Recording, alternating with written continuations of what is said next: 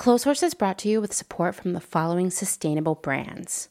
Selena Sanders, a social impact brand that specializes in upcycled clothing using only reclaimed, vintage, or thrifted materials from tea towels, linens, blankets, and quilts.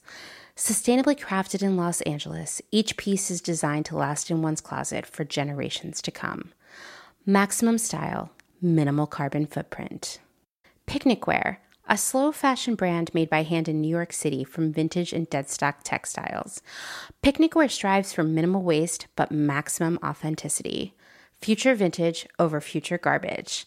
Find Picnic Wear on Instagram at Picnic Wear, and that's Wear, W-E-A-R, and at www.picnicwear.com.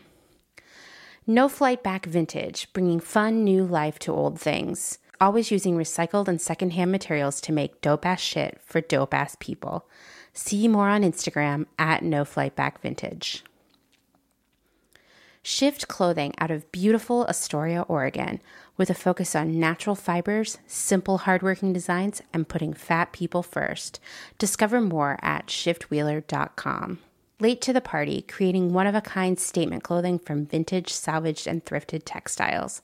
They hope to tap into the dreamy memories we all hold. Floral curtains, a childhood dress, the wallpaper in your best friend's rec room, all while creating modern, sustainable garments that you'll love wearing and have for years to come. Late to the Party is passionate about celebrating and preserving textiles, the memories they hold, and the stories they have yet to tell. Check them out on Instagram at Late to the Party People. Vino Vintage, based just outside of LA. We love the hunt of shopping secondhand because you never know what you might find. Catch us at flea markets around Southern California by following us on Instagram at vino.vintage so you don't miss our next event. Shop Journal Vintage, specializing in upcycled, handmade, and vintage fashion for all genders. Owner Laura makes each piece by hand with love in Pittsburgh, Pennsylvania, with an emphasis on upcycled menswear, tie-dye, modern jewelry, cottagecore collars, and everything in between. Shop Journal makes pieces they love and hopes you will too. Getting dressed should always be fun. See more on Instagram at shop_journal. Old Flame Mending helps you keep your clothes intact through clothing repair, visible mending, and tailoring. Through extending the life of textiles, Old Flame Mending makes your pieces not only wearable and functional again, but also unique and beautiful. This mending duo is based in Pittsburgh, but they take mail-in mending orders from anywhere in the U.S. For more information, visit them at oldflamemending.com or follow them on Instagram at oldflamemending. Gabriella Antonis is a visual artist and an ethical trade fashion designer. But Gabriella is also a radical feminist micro-business. She's the one-woman band trying to help you understand why slow fashion is what the earth needs. The one-woman band to help you build your own brand. She can take your fashion line from just a concept and do your sketches, pattern making, grading, sourcing, cutting, and sewing. The second option is for those who aren't trying to start a business and who just want ethical garments. Gabriella Antonis will create custom made-to-measure garments just for you. Her goal is to help one person of any size at a time, including beyond size 40. To inquire about this serendipitous intersectional offering of either concept, DM her on Instagram to book a consultation. Please follow her on Instagram and Twitter at Gabriella Antonis. Dylan Page is an online clothing and lifestyle brand based out of St. Louis, Missouri. Our products are chosen with intention for the conscious community. Everything we carry is animal-friendly, ethically made, sustainably sourced, and cruelty-free.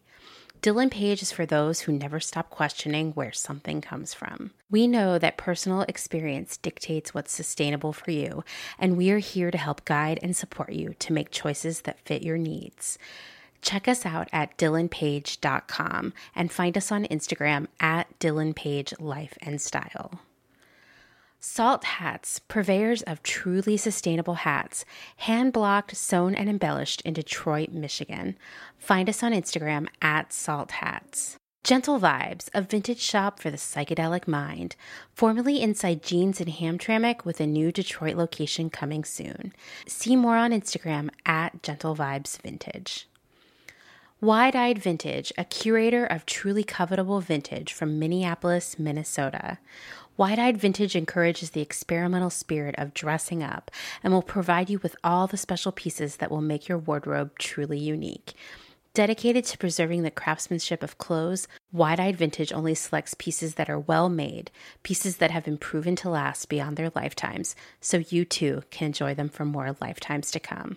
See more on Instagram at wide_eyed_vintage. Karen Kinney Studio.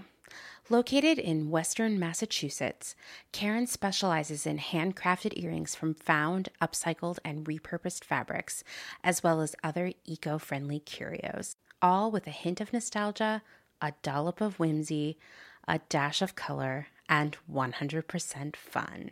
Karen is an artist/designer who believes the materials we use matter. See more on Instagram at Karen Kinney Studio or online at www.ckinney.com.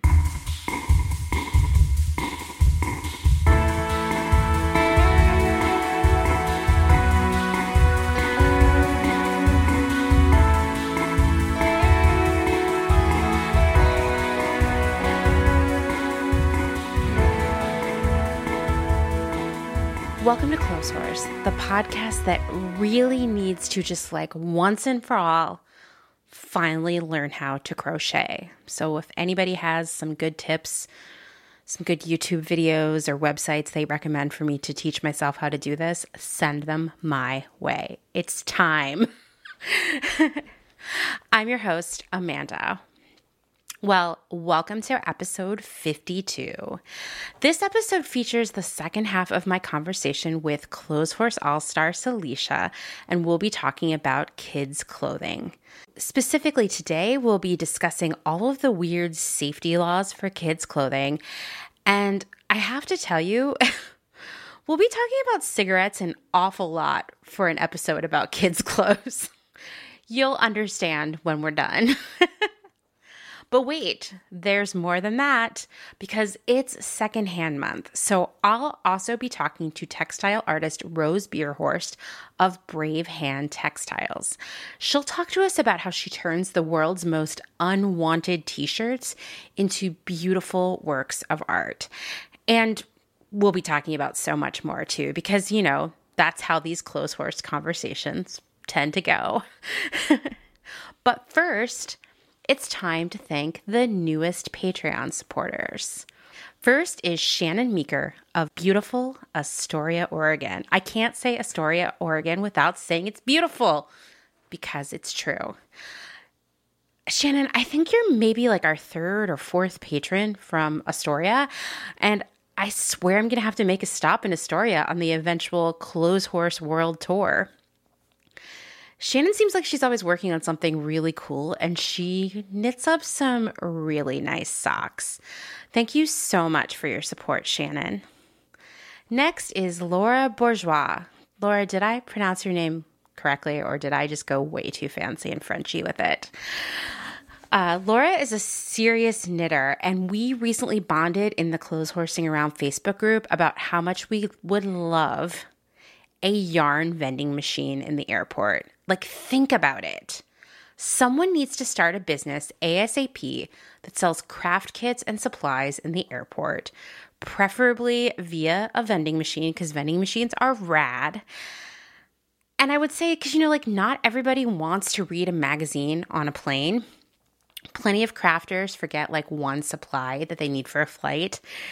And I have found that knitting on a long international flight while you watch tons of movies that you would never go see in the theater is a pretty decent way to spend a day, Also, I know that there's some super smart budding entrepreneur out there who could create craft kits that wouldn't need things like scissors that can't get through security, everything could be pre-cut or something. Anyway, I know one of you is going to pull this off. I digress, but thank you so much for your support, Laura. Next, we have Abby of Peel and Wax Vintage, one of my favorite vintage sellers ever. Also, one of the nicest people I've ever met. Do yourself a favor and check her out on Instagram at Peel and Wax Vintage, because She just has like the coolest stuff. I don't know how she does it. It's magical. And her aesthetic is just amazing. Thank you so much, Abby. Last but not least, Allison Martin. Allison keeps a low profile on the internet, so I found it really hard to stalk her and find facts about her, but that's probably a good thing.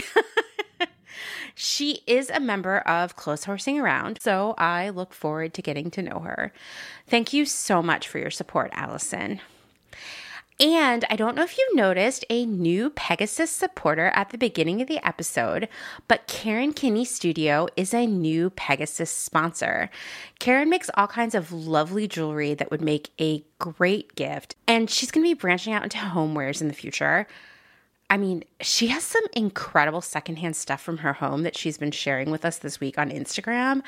And seeing how great her eye is, I know everything she makes in the future is going to be so cool. I mean, she's using a popcorn cart as a desk, guys. Like that is the dream right there. Thank you so much for your support, Karen. If you, yes, you would like to support Clotheshorse via Patreon, you can find out more at patreon.com/clothehorsepodcast. And I'll share that link in the show notes. If Patreon isn't your thing, you can also send a one-time donation via Venmo to @crystal_visions. And you don't have to do either of those things because just listening is really important and very supportive, and I'm so grateful to have you here. I have some hotline messages to share, but I'll be including those in the next few episodes, which will be dun dun dun hotline episodes. I've been having all kinds of amazing conversations with different members of our community about their various expertises and experiences in the secondhand area. So get ready for so much cool info in the upcoming episodes. And if you have something to share, please reach out via the Clotheshorse hotline. That number is 717-925-7417.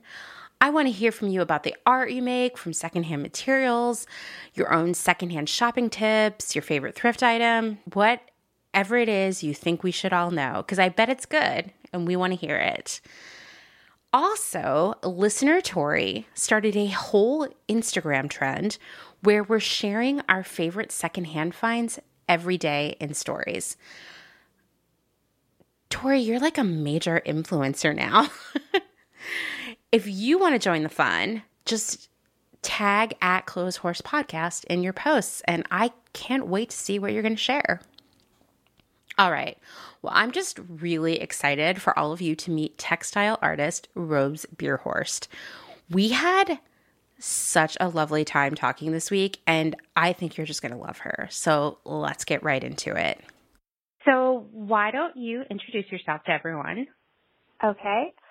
My name is Rose Bierhorst. I am currently living in West Philadelphia.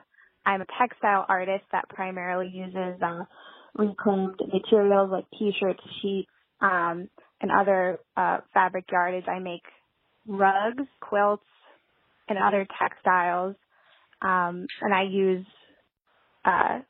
found materials to create rugs. They usually be called rag rugs, like the colloquial term. But yeah, crocheted rugs. That's the technical, like what I'm making. So they're crocheted, because that was going to be my next question. I was looking at them and I was like, I don't think they're knit. They don't look like macrame. So wow, I really need to get on the ball and learn how to crochet. It's been on my wish list. Crocheting is really fun and it's really fast, but it uses up more material than knitting. It's kind of like a fast and loose approach.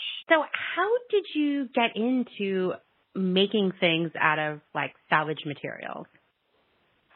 So actually my mom did hooked rugs, which is when you pull loops through burlap or some other like material you can pull things through. And it kind of makes that shag look. And she would do it with wool, like 100% wool that she would thrift from thrift stores and like old suits a lot of times. And she would wash them. It would felt. And then she had a little machine that would make the little strips. What? And, this so is amazing. I've never heard of this. Yeah, so that's called rug hooking. And if you Google it, you'll see like a lot of hooked rugs. And it's a very old tradition. But she would do that. And so I always kind of, I guess I just learned from example that you could make things out of things that already exist, things you can get for cheap, things other people don't necessarily value. Yeah, I mean, that is a great way to sort of summarize it, that a lot of these things that people think of as like trash or unuseful are actually incredible raw materials. Exactly. So when we were emailing, you told me about how you got started making yarn out of T-shirts. Yep. I learned to crochet when I was like 8. I was super obsessed with it, and I would make things like scarves and hats. I even crocheted myself like a tube top one time that my mom like would not let me wear in public, but I was just having a blast. I was so excited. I kept making things, but like the closest craft store was like really far away, and it was like kind of niche. So the yarn was a lot of times like it wouldn't be like heart yarn or the really acrylic stuff. It would be wool yarn, which if you're a knitter, you know it can be extremely expensive. Oh my especially gosh. when you're like 9. Yeah, no, yarn is so expensive. Like if you're going to knit yourself nice a sweater, oh my, you're going to spend like $100 and you didn't easily see it yet, which is going to take you, it's like, a million years. But so I was like, okay, I have all these ideas. What can I use that's more readily available? So I'm the oldest of 6, and we were all like, my parents would almost get mad at a point because like in the town, like people would just always just drop off like boxes of their clothes because they're just like, oh, you're a giant family. Like our kids are grown. Maybe you'll want to look through these. Like it would like literally like annoy him because people do this so much. And so we always had like all these clothes. It was just like this always replenishing like source. So I started cutting them up. I think I'd seen some tutorials on Pinterest or something, but I started cutting up T-shirts because it was stretchy. And I experimented with crocheting with that yarn I'd made, T-shirt yarn. And I needed a bigger crochet hook to do this. So I carved one out of a drumstick. What? Like a drumstick like for a rock and roll drum set that somebody had like left in our house. And it was really easy. And one of the things I noticed when I started crocheting with T-shirt fabrics and like ripped up cotton is that you could make things faster that were really big, which felt really dramatic and exciting. But it would seem like too, it's like really time consuming to make yarn out of T-shirts. So it is. The T-shirts does take longer. Now there are ways that you fold it in such a way that you can do it more efficiently. You need very sharp scissors. I know a lot of crafters understand this, that if you have scissors that are for fabric, they're just for fabric, and you'll like yell at anyone that uses them for paper because it will ruin them. But with the sheets or any like large pieces of cotton fabric, you can rip them and it'll go really fast. And I don't even rip it to the end so that I just like rip it almost to the end and then I go back down so that it never ends. There's no cut. And so I don't have to tie it all together. Wow, that's so smart. For our wedding, I made all of our decorations, and it was like old sheets in the thrift store that I dyed. I got really good at mixing RIT dye to custom colors, and then I shredded it all. And shredding fabric is like, it's a good feeling, actually. It's very satisfying. It's very loud. There's one thing I want to say as somebody that's been doing this for a really long time. If you try this yourself, I really recommend doing it outside if you're able. I know it's cold right now, but it will, especially if you're doing it for a long period of time, there will be a lot of fabric dust released into your air, and it's just not great for breathing. And I don't even want to think about what's in there necessarily and what it does to our bodies. Like, I don't really know. I try not to think about it, but I've noticed that if I do it in a closed room for a long period of time, I'll get like sneezy and weird. My eyes will start to itch. Like, what is your favorite thing to make yarn out of? Cotton sheets. Yeah. And bright t-shirts. And it's so funny because you've been doing a lot of great podcasts where you like talk about the terrible t-shirts that you find in thrift stores. And I'm the one that I buy them all. And the ladies at the counter just look at me like, what is she doing? Because I'm buying like 50. And it's like, I feel like what I see the most that I just don't know why people keep making them, but it's those like Office 5K. Oh, I knew you were going to say that one. I hate that. That's what it is. Yeah. At least where in the neighborhood I am, they're all like terrible. Like, I'm sure nobody wanted to do it like corporate like runs or trots. It's like awful. And then it's like a lot of I'm near Penn, so it's all these weird Penn t-shirts and college t-shirts. I hate that, like, every job or club is like, well, we better get a t-shirt. Nobody wants it. It looks horrible. They all end up in the thrift store, but I use them. That's good. I'm glad. I'm glad, that's so much cotton to make one t-shirt and so much water. It's crazy. And then for it to be for your Office 5K, it's just such a bummer. And those ones are always the most fun colors, though, because they're always the most obnoxious colors. They are. A lot of neons. A lot of that always neon. Color. Yeah. Orange, yellow, bright green.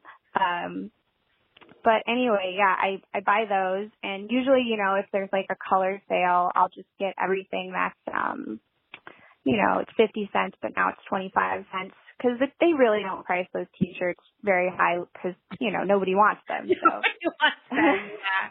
Nobody wants them. And I will like keep something or leave it if, it's like too cute or I think somebody will want it. It's pretty easy to avoid those because there aren't that many, but there is stuff that's too, and I do that with sheets too. Sometimes there's a fabric and, even though it's at a thrift store, it's just the pattern's so beautiful that I wouldn't use it, So you get the t-shirts and you like wash them obviously and you turn them into yarn. But what do you do with the section? Well, two sections I have a question about. One is like where the print is and two is the like binding around the collar. So I do throw away the collar and I will actually just cut right through the logo or the front, the image. Unless it's that really thick, crinkly, really bad stuff that's just plastic, like really thick, and then I will throw that away. So I'm not like a zero waste, but it was kind of already waste because at least that's how I think of it. Oh, for sure. And I have tried to in the past when I've been like upcycling other t-shirts and stuff of ours. I've tried so hard to come up with something for the neckline, and I have not found that yet. So if anyone's listening and you've got something there, holler at me. I want to know. Yeah. But it's like such a strange piece of fabric.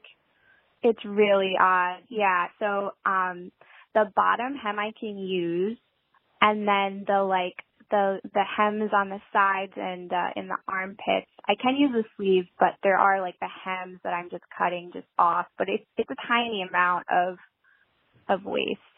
Do you dye it, or you just stick with these horrible colors? I mean, because what's a horrible color in a t-shirt is a cute color in something else. Yeah, I really challenge myself. I generally don't dye them. I usually just use the terrible colors, but sometimes they are really terrible. Like my work is not neutral because I am using these terrible colors, which I find is kind of fun and kind of like a challenge, and it forces me to come up with color combos that, they aren't as typical because I had to challenge myself to use like a fluorescent color. But sometimes with the larger sheets, I will dye them, and I have been doing that lately with some RIT dyes. I would like to do natural dyes, but it's so rare to find 100% cotton sheets because those are more valuable and people don't donate them as much. So why is it so important to you to reuse materials? Because like now you're an adult, you could go buy some yarn or something if you wanted to. Like, why do you continue to reuse materials that are already out there? I think there's like two main reasons. One is because I find it very satisfying. I like to take something that was undervalued or kind of worthless and to turn it into something beautiful. And then there's like a lot more practical reason, which is I make rugs to sell. And if I can get something for it very cheap or free rather than spending more, then I have a higher profit margin.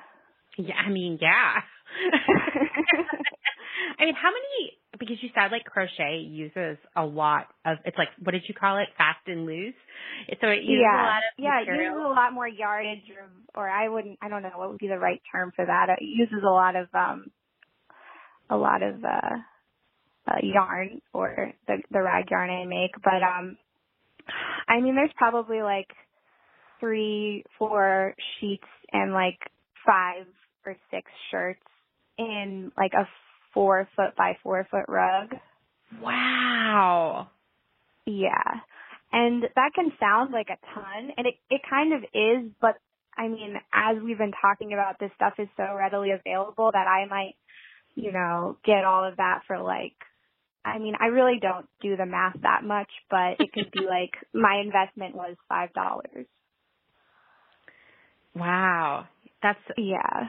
I mean, that's amazing though, because your rugs are so beautiful and unique, and it's like, I mean, it's like a mega upcycle for these terrible t-shirts. Like, it's the ideal next to life for a crappy 401k, not 401k, that's your retirement fund, crappy 5K t-shirt. Exactly. Yeah, and another benefit to using this material is that it can go in the washing machine, like my rugs can. They have to hang to dry, but they can go in the washing machine. They won't shrink like if I was using wool, which is nice for something that, is generally on the floor. Mm-hmm. Another thing is basically, of course, my materials aren't expensive, but, I'm putting, it's my time and it's my talent that I've been doing this for so long. I can do it. And that's like how I price my rugs. I mean, and I like that too. I just like thinking about the time because it gets so complicated when you're thinking about high material costs. Yeah, no, and you should be paid for that time. I mean, because it's not even just the actual crocheting of the rug itself. It's tracking down the t-shirts and the other textiles, washing them, turning them into yarn, planning out the rug. Yeah. It's a lot of work. I tell everyone all the time, like, your work is so much more than the time you spent actually making it. It really is. Yeah. And promoting, oh my gosh, it's like a whole thing. But there have been periods of my time where that was my only source of income in my late teens and early 20s when I was living independently, and I was doing it like full time. And now I have a day job, and so I'm just doing it that way now.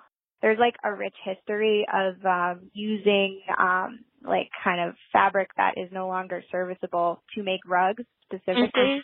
In America, there's all these different techniques just to do a rag rug where you can braid, you can crochet, people could even knit, and there's also rug hooking where you can actually pull t-shirt through burlap, kind of even similar to the rug tufting guns people are doing right now. You can't do a tufting gun with it, but you can make a hooked rug by pulling the strips through burlap. Wow. And there's so many different ways you can do it. And I just encourage people to look up rag rugs and hooked rugs and just kind of, there's like some beautiful American traditions to kind of learn about. And and like rugs are so expensive. Yeah. And it's so really hard to find a rug. If you're a person with a very particular sensibility, I'll say it that way, it's really hard to find a rug that feels right for you. And guaranteed, if you do, you're like, it's $1,000. I don't have $1,000 for a rug. So totally. Why not make a rug that is exactly what you want and have the bonus of being like, I did that. Yeah, and you can use up your clothes that, you've been meaning to donate, or, There's even like I've read historical like accounts of women making rugs out of their like deceased family members' clothes to have something to remember them by. Now there's quilts you can do that with too, but there's like all kinds of like meaningful ways to kind of think about it or experiment with it. Yeah, it's interesting that you bring up quilting because I was thinking as you were talking, like, could rugs be the new quilt? You know what I mean? I mean, totally. So one of the things that I read it, because I was like, before this conversation, I was like, oh man, like, I don't know. Should I look up the history of rug making? And so one of the things that I did learn in traditional American rug making is that, like ladies, like of like well-to-do families, they would go to these finishing schools where they would learn to quilt and they would learn to embroider. But they did not learn to make rugs because making rugs was thought of something as that was like more like what common or lower class people did. And also another thing about like that is that during like the Industrial Revolution and fabric mills, there were these yarn mills in America where the women were allowed to collect the clippings, and they made these beautiful, like the people working there, the women working there made these beautiful rugs that were the hooked rug variety out of like the clippings from the factory floor of these yarn factories. That I thought that was really cool, and there's some really cool stuff people can look up if you're looking at Americana, like hooked rugs and rag rug tradition. I feel like basically what you're saying is that making rugs is like punk as fuck. Like it's super punk. Specifically. I don't know why. It's just historically it is. True. It feels like it to me, like just the idea that it's like making an art out of something that was considered like sort of like lower class craft to do is I mean it's like so spinning cool. straw into gold, you know? Yeah. And then if you're like making it out of salvaged materials, I mean, like now I'm ready to start making rugs. I got to think of what I want to do first. I kind of have been wanting an orangish rug for our living room, and I know there's plenty of ugly orange t-shirts at the thrift store. I see them all the time. Oh, there really are. You can make a big tag one with a hooked up. Oh, and you can also weave them, obviously. You can weave t-shirts. Like, everybody does that. That's, like, a really fun and simple way to do it. Like, weaving is really great. You can use so many different reclaimed textiles that way. I remember, I don't know why this is, like, sticking with me, but I remember, so the book that I read the most as a teenager, I easily read it, like, 100 times, was The Bell Jar, by Sylvia Plath. Oh, yeah. And there's a part in there, and it's supposed to be sort of a metaphor for how, like, undervalued women's work is, which I stand by. Oh, yeah, totally. And about how someone, I want to say it was like her boyfriend's mom or someone made a rug out of all their old clothes, and she thought it was so beautiful and it looked like it should be hung on the wall, but a week later it's like by the kitchen sink and it's already super dirty and no one looks at it. And when you're talking about rug making, I just kept thinking of that story. Yeah, well, I mean, it is art, and that was something like my dad did figurative oil paintings, which is considered by everyone, that is what art is. Yes. Even like the farmer is like, oh yeah, figurative oil painting, that this is art. I understand that this is art and I will consider this art. But my mom did hooked rugs, and that was, oh, it's craft, it's women's work, it's craft. And, she had all her little craft books from the 70s and 60s that she would reference. But I loved those books, and I love textile crafts, and I've always loved it. I've always wanted to learn more and more about it. And one of the art exhibit that I've seen that moved me the most was when the quilts of Gee's Bend came to the Grand Rapids Art Museum. Mm-hmm. And I recommend that the listeners look up the quilts of Gee's Bend. It was an African-American community in Gee's Bend of women that made like the most beautiful pieced quilts that are like modern art before modern art. They're so beautiful, and they're just made with their old clothes and feed sacks and, fabric that they got very cheaply. But they're incredible. And there's a lot of really good books about them, and they tour still because they've been recognized as art by, like, art museums. I think not that fucking matters, but... No, of course not. It's like finally people are realizing that textile crafts are art. And I think that like just goes back to, you know, like sexism, like textile art has always been associated with women. And, you know, it's like women can't be artists. That was generally throughout time. Yeah. And so I'm really excited. I feel like we're like in the beginning of this like golden era of textile art, I think, because I see so many people doing really cool stuff, even just in the past year, because we're like all home, right? And people are learning to sew. They're relearning to do this. Yeah. Stuff, or learning for the first time. It's really exciting. And I love Instagram. That's how I found Clothes Horse. And that's, you know, it's sad because it's a pandemic, but it feels like such a community for me right now. And I really just love to see what everybody's making. And I've appreciated, I had Flickr when I was younger, and then I transitioned to Instagram, and I've been using it as a resource for inspiration and to make friends. And I just love that. And I'm glad I can keep doing it. I would love to see, because I don't know how to do macrame, but I would love to see if the like listeners could do macrame with t-shirts or cut up fabric at all. Like plant hangers specifically would be cool. Yeah. I've been trying to do it, but I'm just not good at macrame. It's not the material. I don't know how to do it. If you're listening, show us your macrame plant hangers that you made out of upcycled materials. I know you can do it. I think if that's your technique, macrame, then you're already like, oh, I clearly need this kind of fabric. I have no idea. So tell us how to do it. I want to see it. I'm really trying to reinforce that like there's so much stuff we can make out of things that already exist, and then that keeps things out of the landfill. Because like when you go to Joann or Michael's or what have you, I mean, I won't even say Hobby Lobby because I won't shop there at all. But I know some people do. That's like fast craft. You know what I mean? Yeah, it is. And also it's expensive. Fabric artage is expensive, even at Michael's or Joann's, you know, and it's already out there. Yeah. You know? Yeah. So this is a great way to be both sustainable and economical. Exactly. So have you found, I mean, I guess you have a day job anyway, so you're not probably fretting in the same way a lot of people are during the pandemic, but have you found that business is good during the pandemic? So that's a really good question, and I find it really interesting. I actually think this is kind of, it's like it was really nice in a way, but it was also kind of sad because during the summer when everybody got their unemployment, like where it was the enhanced unemployment, where I was getting more, or the people were getting more than normal unemployment. I actually had a lot of my friends buy rugs for the first time because they were getting more than they did before at their jobs. Yep. And so that's kind of disturbing because it's just really sad because I have a lot of friends that are in the food service industry, or, you know, I think Instagram trends young. And so a lot of my followers are a little younger than me, or, you know, in my hometown.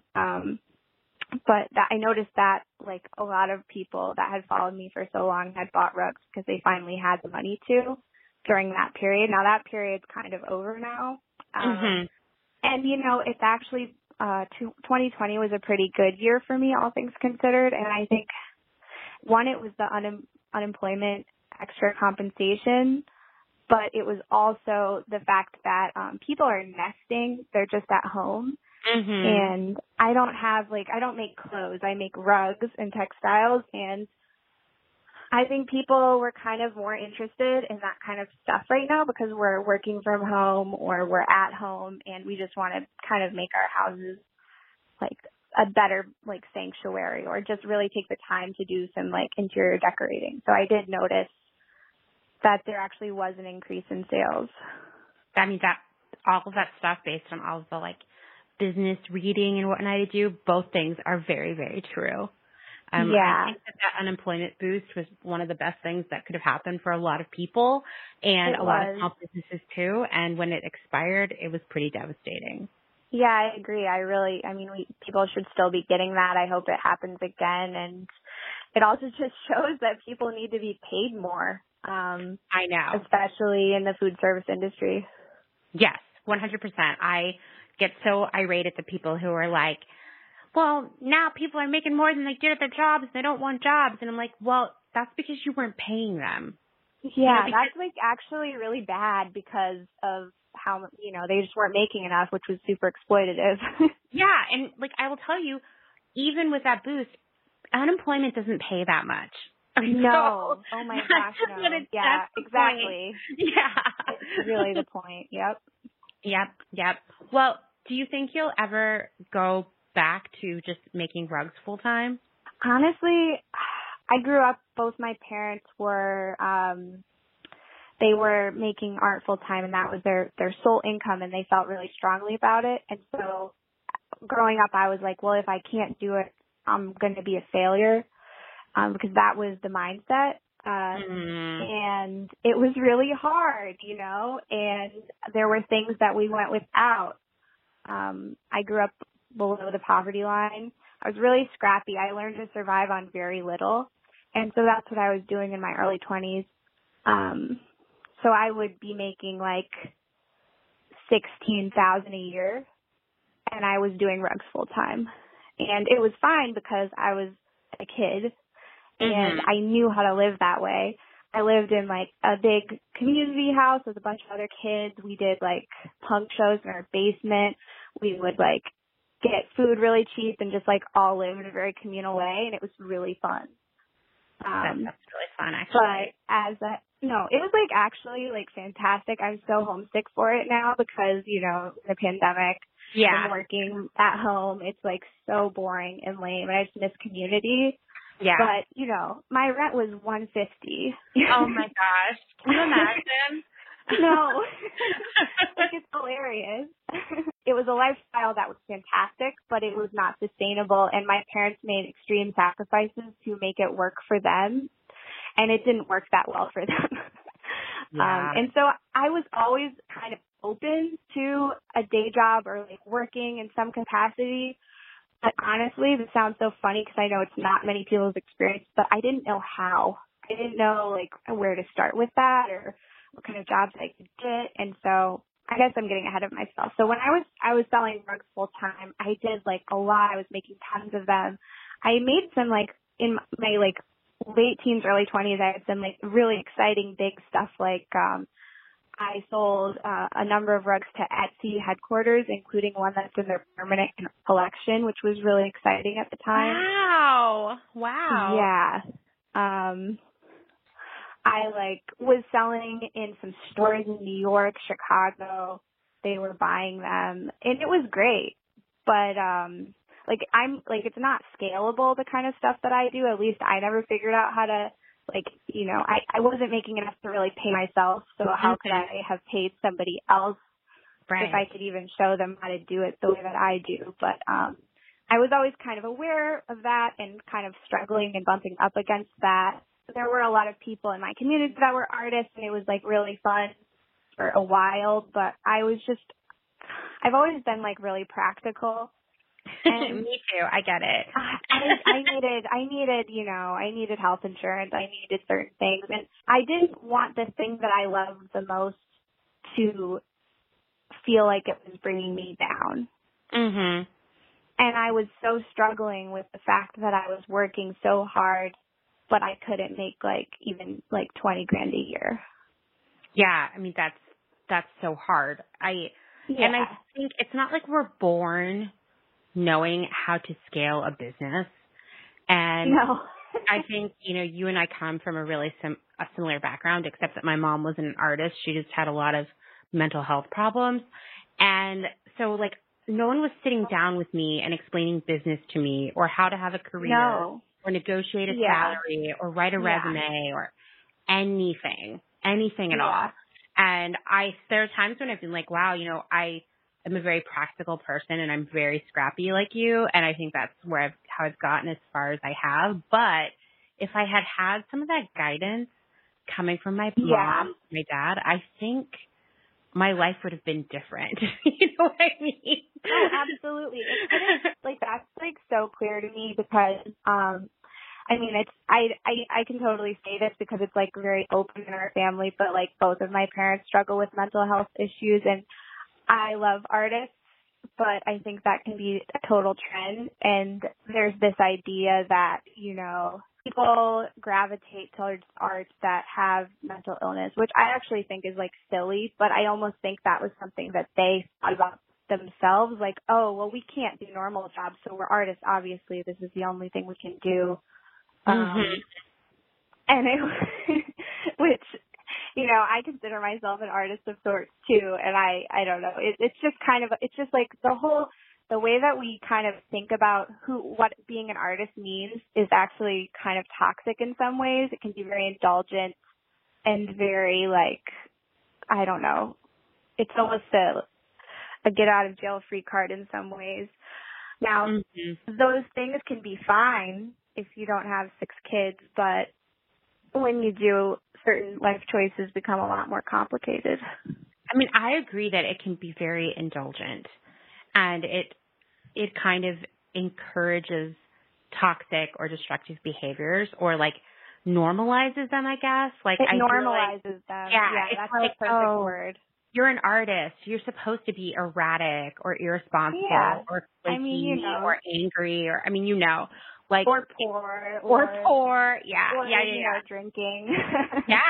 Exactly. Unstable. And I feel like, even growing up, like, becoming a teenager, being in my 20s, like being surrounded by other creative people, there was a lot of that mindset that like, if you were in a band, this is just how you were supposed to be. Or if you were a painter, you're supposed to be really volatile, Exactly. Yeah. I mean, we have all these, biopics about, the greatest artists of our generation, and we always know how they're going to end. It's like this great shooting star kind of, burns the brightest, candle lit at both ends, whole deal. But, so that's like how I grew up, in that type of energy. And I always was trying to create these like routines for myself, this structure for myself. And I really clung to it. And so in some ways having a job was like actually this huge relief. And then I could just make things that could be for me, like in my house, I could make curtains and I didn't have to be like, oh, I have to put these online. Yeah. I have to sell these. So it was kind of freeing in some ways, but I did work a lot of kind of crappy jobs when I was getting my footing, and just sort of like, because, like I said, my parents did not have day jobs. They had not had day jobs since they were in college. And so I didn't really know where to start. So I did some like really bad food service jobs, got taken advantage of in a lot of ways for a long time. And one of the reasons that I did that is because we were kind of homeschooled, but it was relaxed. There was this term that was thrown around. I don't know if people still talk about this or if this is still a trend, but it was called unschooling. So it's just kind of homeschooling, but no curriculum. And so when I went to get a job, I didn't even have a GED. So there were like roadblocks there. So I worked a lot of jobs, the jobs I could get, that were kind of like, at a bagel shop or juice bar or whatever. Yeah. And then in 2016, I got my GED with the help of like a community center, which was great. And now I'm doing like community college, and I'm doing an office job from home, which is amazing. But, like when I was younger, I really, really poured myself into the rugs because I really just didn't see any other options. And I still love it. Like, I still love the rugs, but, like, that's kind of one of the reasons why I just was doing it like crazy, because I thought that was my thing. That was going to be, and if I couldn't do that, then I didn't know what I could do.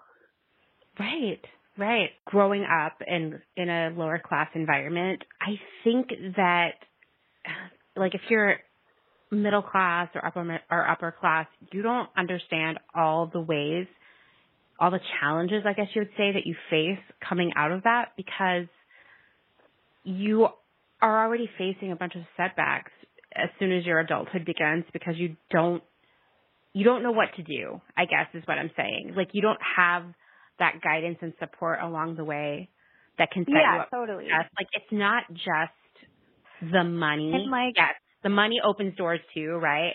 But it's like connections. Yes, connection. Oh my gosh, seriously. I'm not connected to anyone. understanding the culture that a certain type of industry operates with, or, you know, knowing the way that your resume should look for a certain type of job. And, you know, a lot of the reasons why I had a hard time came to individual choices my parents made, but some of them were just issues that were, you know, American issues. Like the public schools that I grew up around were extremely gutted. My parents didn't feel safe to send us to them. They were bad. They had lead paint. It was like considered dangerous.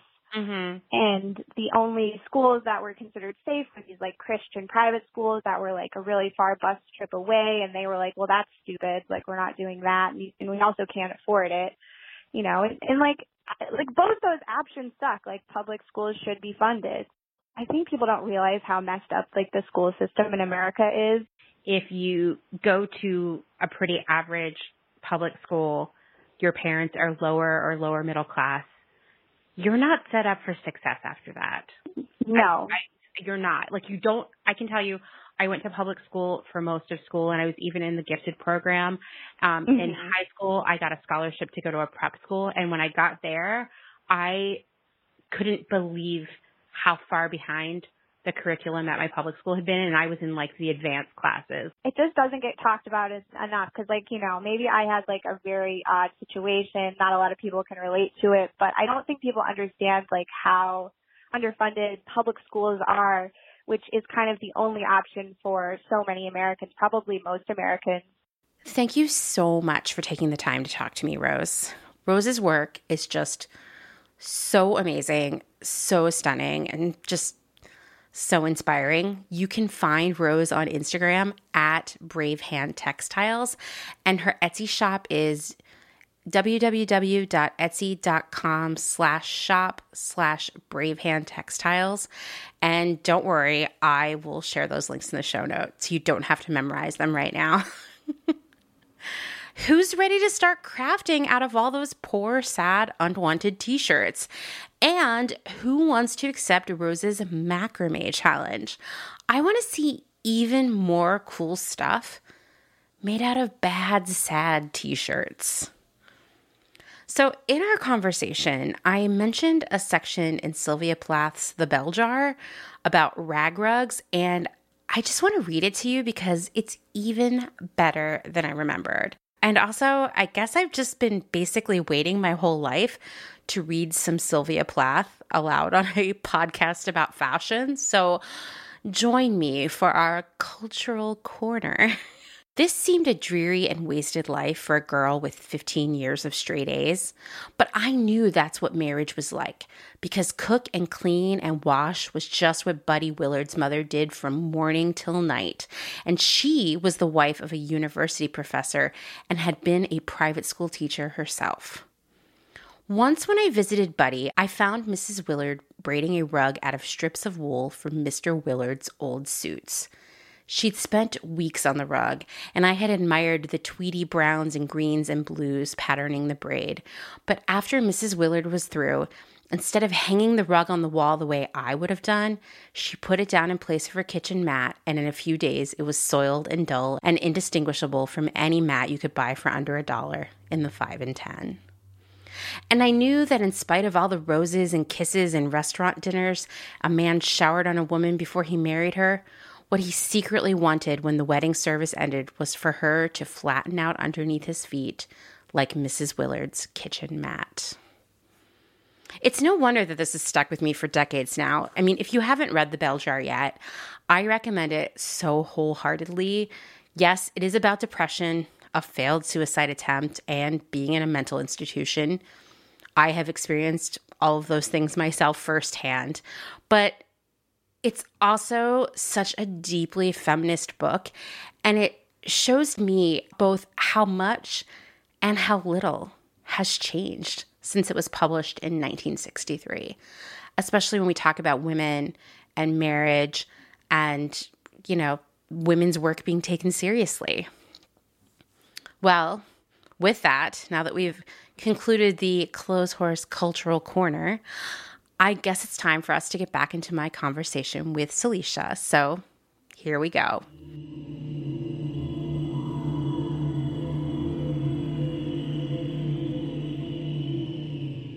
most kids' clothes are really terrible and tacky. And there's a reason why, which we're going to get into. But one of the things that really, I don't know, it kind of has dictated how children's clothing has been made since the 70s, even a little bit before, is this fear of children burning up in their clothing. Combustion. We're going to talk about choking and strangling and all kinds of things too. But fire has been a major hang-up, and probably not surprising to anybody who's listening here, this concern about children burning up in their clothes is mostly hysteria mixed with evil corporate overlords. So I was gonna say, yeah, the tobacco, like people falling asleep smoking, and they don't want to be blamed. It wasn't the cigarette. totally. It was the pajamas. It's like kind of crazy how much we're going to talk about cigarettes in an episode about children, actually. Oh. First off, we're going to start talking about fire retardants, because fire retardants are on so much stuff around us. You know, children's sleepwear, not as much as it used to be, but it's still there. Furniture, carpet, curtains, car seats, anything that contains foam, wall hangings. If you stay in a hotel, probably everything made of fabric in that room is sprayed in flame retardant. College dorms, anywhere where like a lot of people are residing and there's carpet, mattresses, you name it. Hospitals. Yeah, hospitals. That's a great one. Any sort of facility like that. So what if I told you, tell me how you feel about this, Alicia, that 97% of Americans have toxic flame retardants in their blood? I know, right? That is... I like that it's specific to Americans. Yeah. Well, we have flame retardant madness here in the U.S. I mean, I feel that in a lot of ways, like many things in this country, we both overregulate and underregulate. We overregulate on things that aren't important but are very profitable, and we underregulate on things that are actually dangerous but not a huge money-making opportunity. I can't, not recently, but, a few years ago, everything, that I would buy or see, everything would have a California warning, right? State of California. Because they identified everything that had all the chemicals that are now in our bloodstream.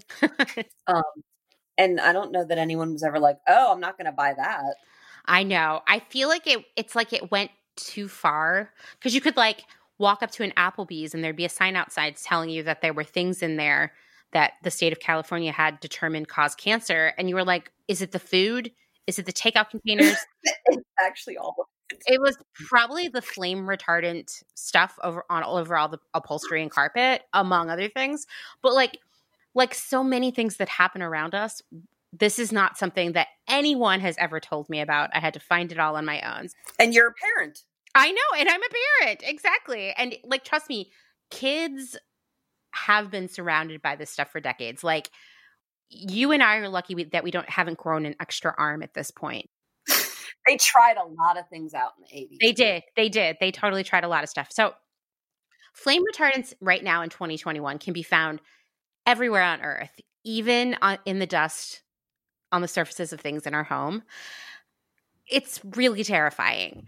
So, well, like, why are we concerned about flame retardants? Well, flame retardants began as an additive to gasoline called bromine in the golden era, when gas contained both lead and bromine, and people were getting sick and dying right and left from it. And in fact, the story of flame retardants is not unlike the story of lead and gas, because they both kind of came up at the same time. They're both really bad for people. There were lots of, big corporate companies that were like trying to hide the impact of all this. But what ultimately happened with lead is that finally enough was enough, and lead is not in gas anymore. But flame retardants, they're like a success story where they just keep going strong, I know now. You know now, right? But like, you probably didn't know before. So fire retardants have been identified not only as carcinogens, which means they're cancer causing, but as mutagens, which means agents that mutate genetic material. I have to say this again. Flame retardants have been around in a massive way for about 50 years now. So like most people on the earth have grown up with them, in one way or another for most of their lives. Scientists now understand that they are what are called first-class endocrine disruptors, which this isn't a medical podcast. So what does that mean? Well, in children, it causes learning difficulties, IQ deficits, behavioral disorders, hyperactivity. There's also some stuff there for the adults, including diminished fertility, miscarriages, premature births, obesity, advanced puberty, thyroid hormonal problems in postmenopausal women, and an increased risk of ALS. And these are like major. Reading about flame retardants today, I'm like, wow, why don't we ever talk about this? I have so many friends who have fertility problems. I have had multiple friends in the past year alone who have had a premature birth. Tons of friends who have a lot of other hormonal related issues. Mm-hmm. You can't tell me that this is just a coincidence, According to the Chicago Tribune, the level of certain flame retardants doubled in the blood of adults every 2 to 5 years between 1970 and 2004. So every few years, they would double. Then a few years later, they would double again for a period of 34 years. Because we were more flammable? Like we were more worried? Yeah, I know. In a 2014 study of California daycare centers, researchers found flame retardants in 100% of the dust samples. A recent Chinese study indicated that there are also flame retardants, this is very intriguing to me, in e-cigarettes. But there's no fire. I know. And these chemicals have been consistently found in the blubber of Arctic sea mammals. So it's not surprising to you that these chemicals are clearly everywhere. And it's even less surprising when you know that the global consumption of flame retardant chemicals is projected to top 7 billion pounds per year by 2022, which is next year. The irony of it all is that in the quantities in which they're typically employed, flame retardants don't actually retard flame very much, meaning that they're not really stopping fires, especially, they're being overused. One could argue that perhaps they don't need to be used at all, but they are being substantially overused in an abundance of caution because, like hotels and nursing homes and universities and hospitals and apartment buildings, everybody is afraid of being sued. Yep. In the off chance that there's a fire. Mm-hmm. Well, how did this all start? How did we all get flame retardant madness? Well, we need to go back in time to the middle of the 20th century. In the 50s, a lot of clothes were made of rayon, both kids' clothing and adults. It was a super inexpensive, lightweight synthetic that really came up in popularity during World War II as there were shortages for cotton and silk. And after the war, kind of like how after the recession, all the retailers were like, hey, you know what? We've been selling all our customers poly and they don't care. We'll keep doing it. Mm-hmm. Retailers back then were like, hey, customers don't seem to care that they're still wearing rayon clothes. We'll keep doing it. Well, rayon is very, very flammable. It will go up in flames almost instantly. And there were stories of people basically turning into human torches because their rayon clothes caught fire. So one thing with rayon is that it's gross to produce, but isn't rayons also like an artificial? Mm-hmm. It's usually made from natural, like it starts somewhere natural, like, it might be made of like pulp. And then it goes through this complete chemical breakdown to then be extruded. So it's not like natural fibers are, short. Mm-hmm. Think of wool or hair, cotton, whatever. So they have to break down. It comes from different trees. It just depends on the brand name. But it's a disgusting, toxic process to take something that was a tree and then turn it into something that seems a little bit nicer than polyester. So right, because it feels like a natural fiber, and like I guess it kind of is in that it's not plastic, but it's just like artificial. It's artificial. Yeah. It's like, how artificial flavorings can come from natural sources or like artificial colorings. Like there's that one shade of red food coloring that comes from bugs or something. It's like that, you know? But I'm not surprised that, that it goes up in flames. It's, yeah. And especially the version of rayon that people were wearing back then, which was designed to be so silk-like. So it was very thin, very airy, flowy, you know. It would catch on fire. So everyone was wearing all these highly flammable clothing, but they were also living a lot differently than we do now. So for one, a lot of houses relied literally on an open flame somewhere in their home for heating and cooking. Like there was literally something on fire all the time in the house to keep it warm, whether it was a fireplace, a wood or coal-fired stove, that kind of stuff, right? What we think of as a stove now was not that common. And central heating was also pretty rare. Next, and this is really important, people smoked. People smoked a lot. Like I swear you were over 12, you're smoking. Tobacco, huge industry, everyone's smoking. And I mean, I've seen even how people look at where it's socially acceptable to smoke change in my lifetime. But let me tell you, back then, people smoked everywhere. I did. Not in the 70s, but yeah, when I smoked. Back in the 70s when you were like smoking. Yeah. All that shag carpeting. I mean, people smoked all the time and they smoked everywhere. And they would fall asleep smoking. They weren't careful about putting out their cigarettes at all. So they started a lot of fires. And they left lighters and matches. This is like crazy to me, but it's true. In the reach of children. Like there was an era in which there had to be a lot of public service messages reminding people not to leave lighters and matches out where children could get them. Like the phrase children playing with fire, like that was a real thing, okay? So there were a lot of fires and a lot of people were burned or died from fire-related injuries. And, you know, their clothes would catch on fire and I mean, they would die, right? Now, kids' clothes were especially problematic at this time because they were made of rayon. They were a lot flowier. Kids just dressed differently, right? Specifically, for example, there was this Gene Autry cowboy costume that included an incredibly flammable pair of rayon chaps that have fringe.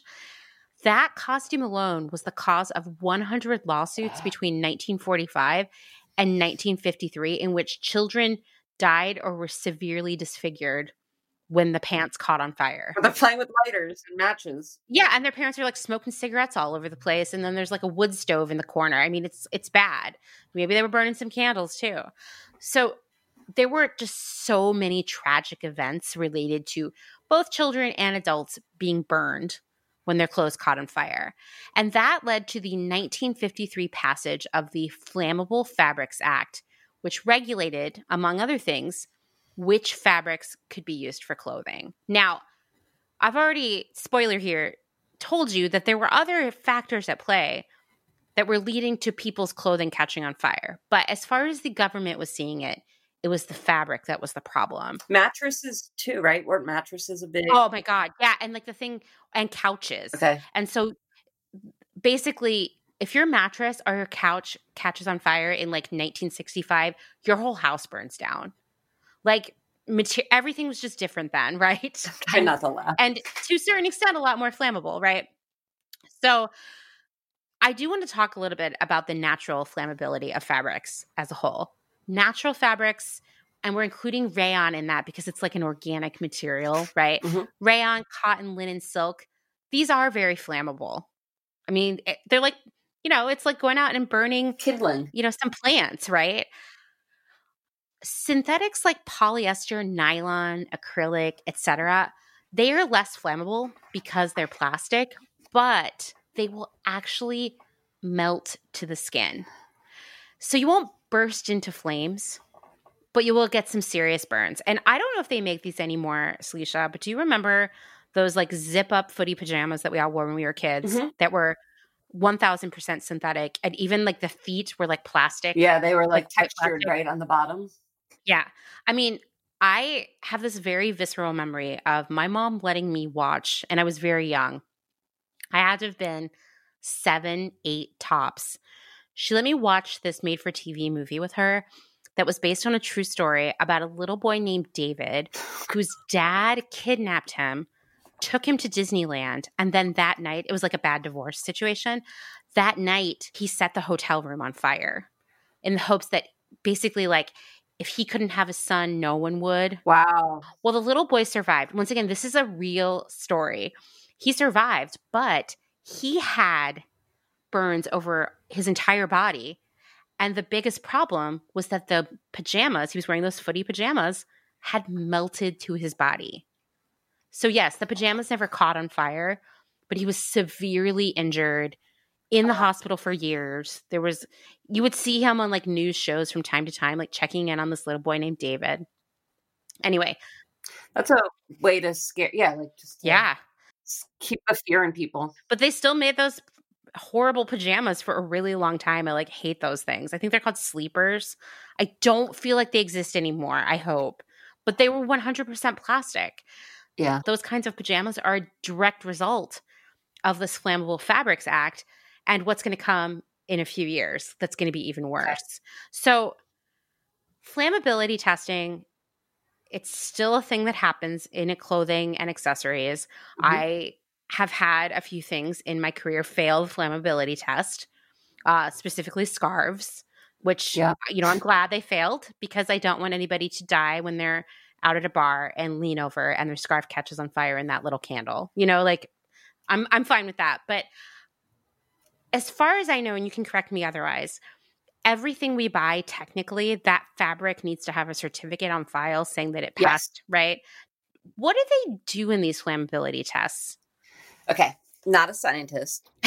Okay. But I've had to deal with this a lot. So there's two parts. There's fabric, actually maybe three: fabric, and then the garment. Mm-hmm. And then kids flammability is like another, kids safety is like a whole nother layer on top of it.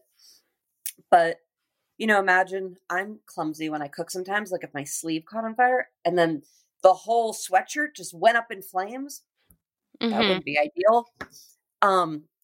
So the testing is the way they do a lot of laboratory testing is you have to have a standard. They'll cut out the same size piece of fabric, 10 times, right? You can't just test one little, swatch of fabric. You need to make sure because a bolt of fabric could be 3,000 yards by 60 inches wide. So they'll sample, hopefully across the breadth of that fabric for that purchase order. And it'll go into like a little box, a little booth. And there'll be, there's more than one test for sure, but they'll light it on fire and it needs to extinguish in a certain amount of time. So if it just goes up in flames, like if it's like the end of TNT, like in the cartoons, it's going to fail. So there's a length of time. And I think there's also like proximity of the flame. And you guys call in, correct all of this information. It's not right, but I know, I think you're right. I've seen videos. And if you think about, an adult clothing or stuff that anybody wears, or even home goods, like big, fluffy, soft, furry things, that's all like kindling. So making high pile, which is, just really, really fluffy. I don't know if there's a better way to describe high pile. Cotton fleece is, you can't do it because it's just going to burn. Yeah. It's just going to burn. So there's different requirements of if the front of the fabric is smooth, if the back of it is fuzzy or brushed, the weight of the fabric. So you can skirt around a lot of this in the weight of the fabric. So a lighter fabric versus a heavier fabric, and the designation of, is it French terry, so is it loops on the back, or is it brush, so it's like fleece and fuzzier? They're going to act really differently, even if they start out the same fabric. And then also the blend. So if you can add enough polyester, the requirements, may be different. So it's a good thing, except, the repercussions that it then has that we all have Our bodies are full Yeah. of chemicals. Yeah. Like, good. I don't, lean over. I want to lean over a candle and end up in the hospital, but your body's full of chemicals. And I mean, that's how another reason that so many clothes are synthetic, because they do burn less easily. Once again, they will melt, but like we're not doing melting tests on clothes. It's really just this fear that someone will come into contact with flame and immediately be engulfed in flames. So yeah, so things are tested, and like, they're tested because, especially here in the United States, and we're speaking about American policies around this like flammability and other safety stuff, but they exist to some extent or another across the world, but I would say definitely the United States is the most hardcore about this stuff, for reasons we're going to get into. But there's also this fear of lawsuits. I mean, that is what it really comes down to. So if you bought a garment from somewhere and it caught on fire, you could sue that retailer, right? Well, what that retailer is going to do is it's going to turn around and sue the supplier, because they have them sign a contract. It's their vendor agreement that says basically like, hey, if someone gets hurt by what we buy from you, you're going to be responsible for it. So it's like that lawsuit begats another lawsuit. The retailer is going to want the supplier to have done that flammability testing, because basically it's like a cover your ass kind of thing. If the supplier hasn't done that and the retailer technically doesn't have that flammability test certificate on file, it could make the retailer more responsible from a legal perspective. Mm-hmm. So it's complicated, right? I will tell you, I have worked for places that did not do that, which was scary to me, to come in and be like, wait, you don't check on any of that and you do all this fabric development? That's like, really, that will destroy your business, Mm-hmm. And you don't even have language about this in your vendor guide. Like, this is very, very bad. But the big guys, the big companies, they do this. Because once again, they don't want you to sue them when you catch on fire. Yeah, and there's explicit language, and most of the big places you would buy clothing from, their vendor guides or agreements, like a book, a huge manual and a huge book of all the requirements that have to be met. Maybe some of them not enough, but mm-hmm. It's what they want from their suppliers, not necessarily what we want from them. Right, exactly. So, going back in time, back in the 50s and 60s, the average American was smoking a ton inside their house, as I mentioned. And the majority of fires within the home were either caused by the open flames that I mentioned being used for cooking and heating, or smoking. Because people weren't bursting into flames, right? The houses weren't getting struck by lightning. Like, the sources of fire were pretty straightforward. Now, of course, that means we have to talk about the tobacco companies, right? Because they've got some skin in the game, if you will. Mm-hmm. And I was laughing as I was reading about this and thinking about this, because we know now that the tobacco companies were up to all kinds of nefarious and dishonest behavior for decades, right? They basically didn't say anything true ever. I mean, they even turned feminism into a means of selling women cigarettes with Virginia Slims. Virginia Slims, yeah. I was a ball kid for the women's Virginia Slim tennis tournament that used to be in Philadelphia. Oh my gosh. I was like the little kid that threw the tennis ball to the tennis players. Imagine, the cigarette company sponsored the women's tennis championship. Yeah, I remember that. I don't think they do that anymore. I think like tennis and sports, like smoking have like, gone separate ways, because it turns out it's funny to think. I mean, this is not what I'm about to tell you guys, but I think it's funny that there was a time, and it was a very long period of time, where people did not think that cigarettes were bad for your health. Like, it was so hidden.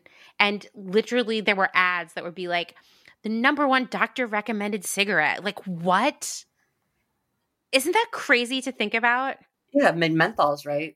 Yeah. Give us sore throats to smoke menthols. Anyway, so the tobacco companies were seeing that a lot of fires were being caused by smoking.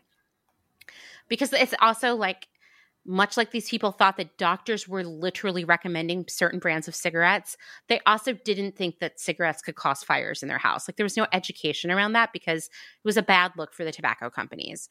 So the tobacco companies wanted to ensure that the blame for these fires did not land on them and, smoking. So they spent a lot of money and a lot of time lobbying to divert blame from these fires to the furniture companies, textile makers, and of course, children's clothing. Like that was a good story. Like we got to protect the kids from these flammable clothes that they wear, not the cigarettes being smoked around them. Isn't that crazy to think about? Or the matches that they're playing with. Yeah, exactly. That you're just leaving out. Even though, and this was also a thing, at this point, cigarettes were different in terms of the materials that made them. And so they were prone to bursting into full flame on their own and creating a rapidly spreading fire on their own if they were left unattended. I'm picturing it. Because, I smoked for a very long time. If you just set a cigarette down, it'll eventually extinguish. Right. That wasn't the case then. No, it was not. And so, if you were like, oh, someone's at the door, let me put my cigarette down that I'm smoking here on the couch, and you put it on the ashtray, it could start a fire while you were answering the door. It was just something to think about. So put a pin in that because we're going to come back to that cigarettes were actually highly flammable.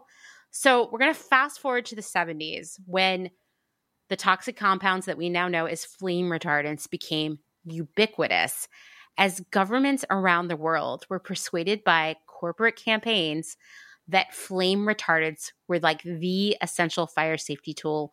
Basically, the only way we're going to save all of these innocents' lives was to spray everything with bromine, right? So we have to meet the Gottwalds of Virginia. They are one of the 100 richest families in America. They are the most powerful shareholders in a company called Albemarle Chemical Company based in Charlotte, North Carolina. Okay. What they do, well, we'll get to that in a second. They also love to support Republicans. In 2016, Floyd Gottwald Jr. gave $50,000 to Trump Victory, a joint fundraising committee for Donald Trump's presidential campaign, continuing a family tradition of Republican funding that goes back for decades, and he surely has given Donald Trump more money since then. You've never heard of this family, and that is because they keep a very low profile, and I would say it's probably because for decades, about 50 years now, they have been blanketing the planet with toxic chemicals known as flame retardants. Like this is their game. Albemarle Chemical. There's a couple other companies alongside them, but they're like one of the big guys. In the early 70s, they began to lobby hard with a platform that was just completely built on hysteria about fires and children dying in fires and all these innocent victims and just tons of untrue info about the nature of fires. Can you imagine that meeting where they were like, I have an idea? Yeah, I know. And they were lobbying for the full adoption of flame retardants on just about anything fabric that customers would ever touch. And guess who their partner in this campaign was? The tobacco companies. Win-win.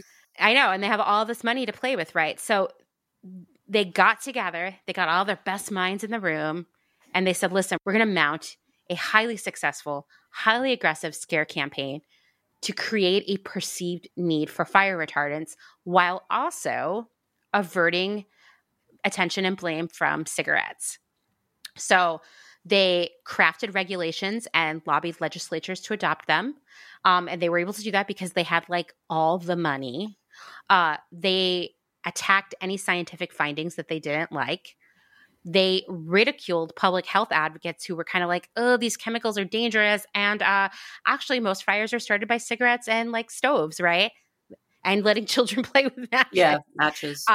They would like bribe and spin journalists to put out stories that were like about all these tragic fires that started because they started on the couch or something and the whole family died, that kind of stuff. And they bought political access with just millions upon millions upon millions of dollars in campaign contributions. Just all the classic bad guy moves, right?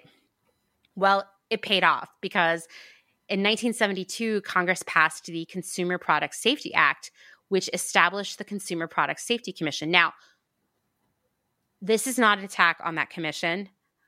There are plenty of dangerous products that have been out there that we would have used even now if it weren't for these laws around it. So this is not like an anti-regulation thing at all. I think a lot about the episode of The Simpsons where like Bart eats like a Crustio that's made of metal and you know like that kind of stuff. Like the world would be a much more dangerous place without this. So that is not what I'm going for here. But one part of that was like, hey, we have to stop everything in all the houses from catching on fire all the time. Just catching on fire, just randomly. That's just all that's happening.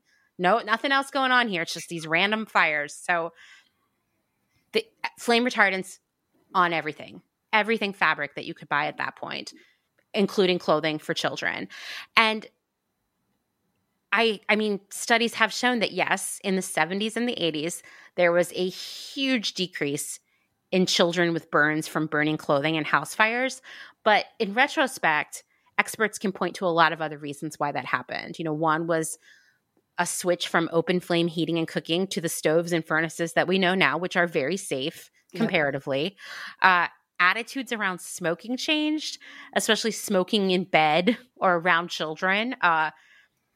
People got smarter about leaving matches and lighters in reach of children, you know? And another big thing happened in the late 70s where somebody finally said, hey, maybe cigarettes are part of the problem here. In 1978, Andrew McGuire, who was a burn survivor, started a grassroots campaign to prevent house fire deaths by changing the cigarette. Because he was like, hey, the thing about cigarettes is, like, if you walk away from one, they will just start a fire. You know, they're very dangerous, right? So he secured funding for an investigation into cigarettes and fires, which became the Cigarettes and Sofas, How the Tobacco Lobby Keeps the Home Fires Burning. I mean, that's like a burn. That is. Right, for an investigation name, right? No pun intended. It's a burn. So then some other people got involved. Massachusetts Congressman Joe Moakley introduced legislation for these less, prone to fire cigarettes in the autumn of 1979 after a cigarette fire in his district. This was definitely a cigarette fire, killed a family of 7. Oh my God. Another senator from California jumped in on this bill for the same reason. Like these cigarette fires were happening all the time. And I think also at this point, the ability to investigate the cause of a fire was a lot better. And so you could actually say it was the cigarette that started it. So this process took years. There was so much arguing, so much lobbying, research. Cigarette companies were against this. But it led to fire-safe cigarettes, the cigarettes that we know now and love, right? That will not just turn into a fire if you walk away from them. Of course, the tobacco industry was against this because, surprise, surprise, it's a little bit more expensive to make cigarettes that don't just start fires all the time. And yes, cigarettes can still start fires, but it's sort of like you need to give it something to catch fire too. Like your baby pajamas. Like, yes, exactly. So there were, I seriously obviously went down a really big rabbit hole of people catching on fire and whatnot. I'm probably gonna have really bad dreams tonight. No. But there were cases at this point in the late 70s and early 80s of people dying in fires in their cars because of cigarettes. Cigarettes starting on fire and then just like the whole car would go up in flames. Like cigarettes were very, very, very dangerous. That said, we fixed cigarettes. Houses are safer. There just aren't as many fires as there used to be. You know what I mean? But flame retardants are still on everything we own. And a lot of experts are kind of like, it's overkill for one. And 2, we don't really think it stops fires in the way that they think it does. Like the lives that may be saved by these flame retardants certainly are outweighed by all the health problems that people have from exposure to flame retardants. Albemarle, the company I talked about earlier, has continued to churn out more and more and more of these flame retardants, even as periodically, the science, the research, and then the law will say, okay, this one needs to go away. It's too dangerous. Yeah. And it's just because they are kind of doing this like bait and switch scam. When regulators ban one flame retardant, there's a new one. The manufacturers will just tweak a molecule here and there, and then they'll produce a different, technically, legally different, but pretty much the same product, and keep doing that until now they're not allowed to make that anymore. And they'll just rename it, get it back on the market. This is just repeat, repeat, repeat. So now I'm sure I've scared you about flame retardants. I know I got scared reading about all this. So the good news is that there are ways to reduce your exposure. First off, flame retardants have become less common in clothing, thank God. Now because we do a lot more flame testing, and there are other, which we're going to get into, there are other ways in which children's clothing is regulated that are also stupid, but ostensibly have made flame retardants on clothing not as important. That doesn't mean it doesn't happen. There are still a lot of clothes being made every year for children that are sprayed with this stuff. But it's still on so much other stuff that we buy, especially stuff that is around children. The good news is if something has a flame retardant, thanks to basically the state of California, it generally has a label on it somewhere saying that. So you need to read the labels, read the tags. And these chemicals are still widely prevalent in furniture, all kinds of kids' stuff, home goods, electronics. So read the tags, read them. I was going to say, wouldn't it be interesting if instead of us having to label that things are toxic, you could just label it that you should be careful while you're smoking? Or I know. I don't smoke in bed. Like that kind of thing. Take off your pajamas. Yeah, it's so crazy. So the good news also is that a new study has shown that changing the way you clean your house and just your daily habits can make a dramatic difference in the level of these toxic chemicals in your body. The combination of a better cleaning routine and more hand washing, which we're all doing this year, reduced flame retardants in women's bodies, like in their blood, by up to 74%. So it's not all gone, but that's a huge difference. And so the bad news here is that most of this stuff, which I'm going to go through, means you have to clean a lot, which cleaning sucks, right? You have to wash your hands a lot, which if you're, washing your hands a lot right now this year, then you're good. Keep it up after the pandemic passes. Vacuum instead of sweeping, because sweeping sort of just pushes it into the air, whereas a vacuum with a good, true HEPA filter will suck it all up. Because this is the unfortunate thing about flame retardants is that they flake off onto everything and they're in the dust in your house. So it's kind of like you have to reduce the dust in your house to not be like living in a sea of flame retardant. After you vacuum, you need, and if it's like a hardwood floor, linoleum, whatever, you need to wet mop afterwards. And the one article I read said that you have to be sure, you can interpret this however you want, that the mop is wet, but not too wet. I've been doing it all wrong. Yeah. And use a mop that is not treated with fire retardants, because a lot of them are, especially if it's sort of a fluffier kind of mop. So you read, once again, they have to be labeled.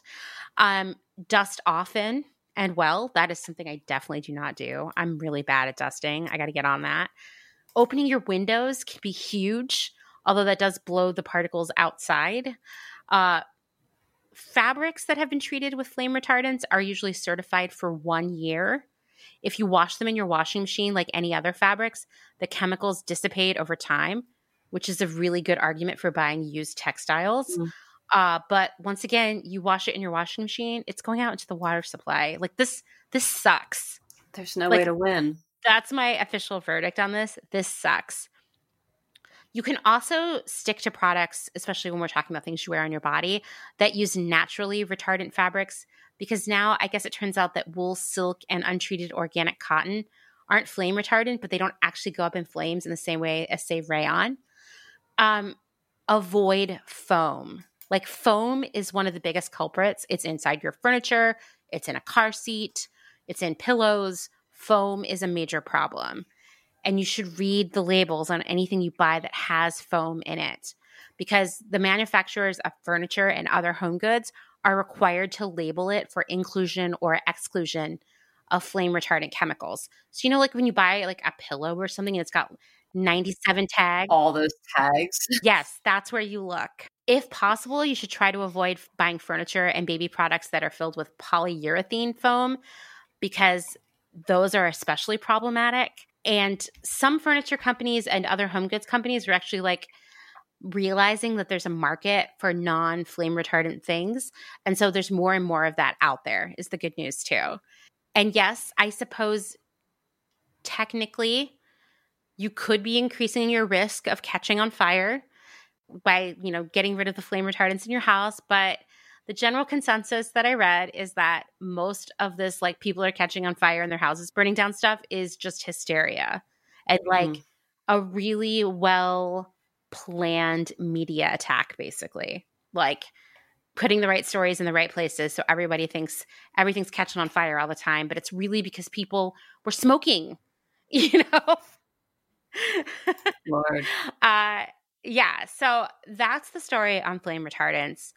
But there is still, there's still a lot of rules around what can be sold to kids. And this is so bizarre to me, and hopefully you have some insight here too, Celicia, is the real hang up seems to be we are really worried about kids' clothes catching on fire when they're in their pajamas. But we don't care if they're in regular clothes. And so a lot of the weird regulations around kids' clothing, or even just like the reason so many kids' clothes are super weird, is that it's really important that it's very obvious that a garment is either day wear or night wear. And I think that is so funny. So one of the reasons kids' clothes have lots of like bedazzling and trim and whatnot is so that they don't look like pajamas. Because it's sort of like, oh my God, if your kid falls asleep in their regular clothes, they might catch on fire. The risk is higher in bed. Somehow, right? But as a parent, I don't even know. Even my friends, like, I don't know if somebody tells you to make sure that they're always in pajamas when they're sleeping, because they sleep as babies all the time. Yeah, well, and kids take naps. Would you be like, okay, let's take off your regular clothes and put on your nap clothes to lay down? No, kids fall asleep in cars, on floors, in public, in strollers. Kids are sleeping all the time, except for when you do want them to sleep, then they're not. And so this is like so silly. It's just so preposterous. But there are a lot of rules around sleepwear. Like they have to be flame resistant or fire resistant. They have to be really tight fitting. Yep. Yes. There's this concern that if you're wearing a flowy nightgown, you're definitely going to catch on fire when you're in bed. Like it's just so silly. But like you can, in the daytime, totally go hang out in your John Bonet dress and be all floofy. It's totally fine because somehow the fire risk is lower when you're awake. Exactly. I just don't understand it, right? It's so silly. And everything gets a sticker or gets like a bright, obnoxious label that it's not sleepwear. Yes. And in fact, if you were like, there's a lot of clothes out there that are sort of like a stretchy pair of pants with a stretchy shirt, right? That you could wear to bed or not. They will literally have a sticker on them that says like, this is not sleepwear. And, it could be like dangerous to sleep in this or something, but you're like, it's just a cotton t-shirt and some leggings. Like that's pajamas. Come on. Right. So I know that there's like a lot of, conversation or like strategy around like the kind of prints that are on these clothes so they don't look like pajamas. The embellishment is like a big part of that because I've been like, why are kids' clothes so tacky? And that is why you don't sleep in them. Yes. In fact, there's almost like a level of discomfort that is engineered into these clothes. So like you might put big choke-proof sequins, I guess they would be heat applied or something so you're not choking on them, on a shirt so that it would be uncomfortable to lay down and fall asleep in it. Yeah, you would do the heat set fake sequins on the little sizes, and then on the bigger sizes you could do real sequins or like the tape sequins. Yeah, because this is what you have to think about. Like you have to bedazzle the clothes so that they aren't too comfortable, but you can't have anyone choking on it either. So it's like What do you do? You have to find the balance between going up in flames and choking or being strangled in the school bus door. Oh my gosh. I mean, so this brings us back to like, okay, so this obsession with this idea of sleepwear versus daywear means there's all this embellishment. Some of it has to be very strategically applied so that it's not dangerous, like from a choking perspective, and or so you don't get stuck in the school bus door. So once again, it brings you to like, okay, well, this is driving up the cost of this stuff. How is it so cheap still? It's like the whole children's wear industry is built on like a financial house of cards, I think. Like one year, no one has any babies, the whole industry goes bankrupt. Yeah.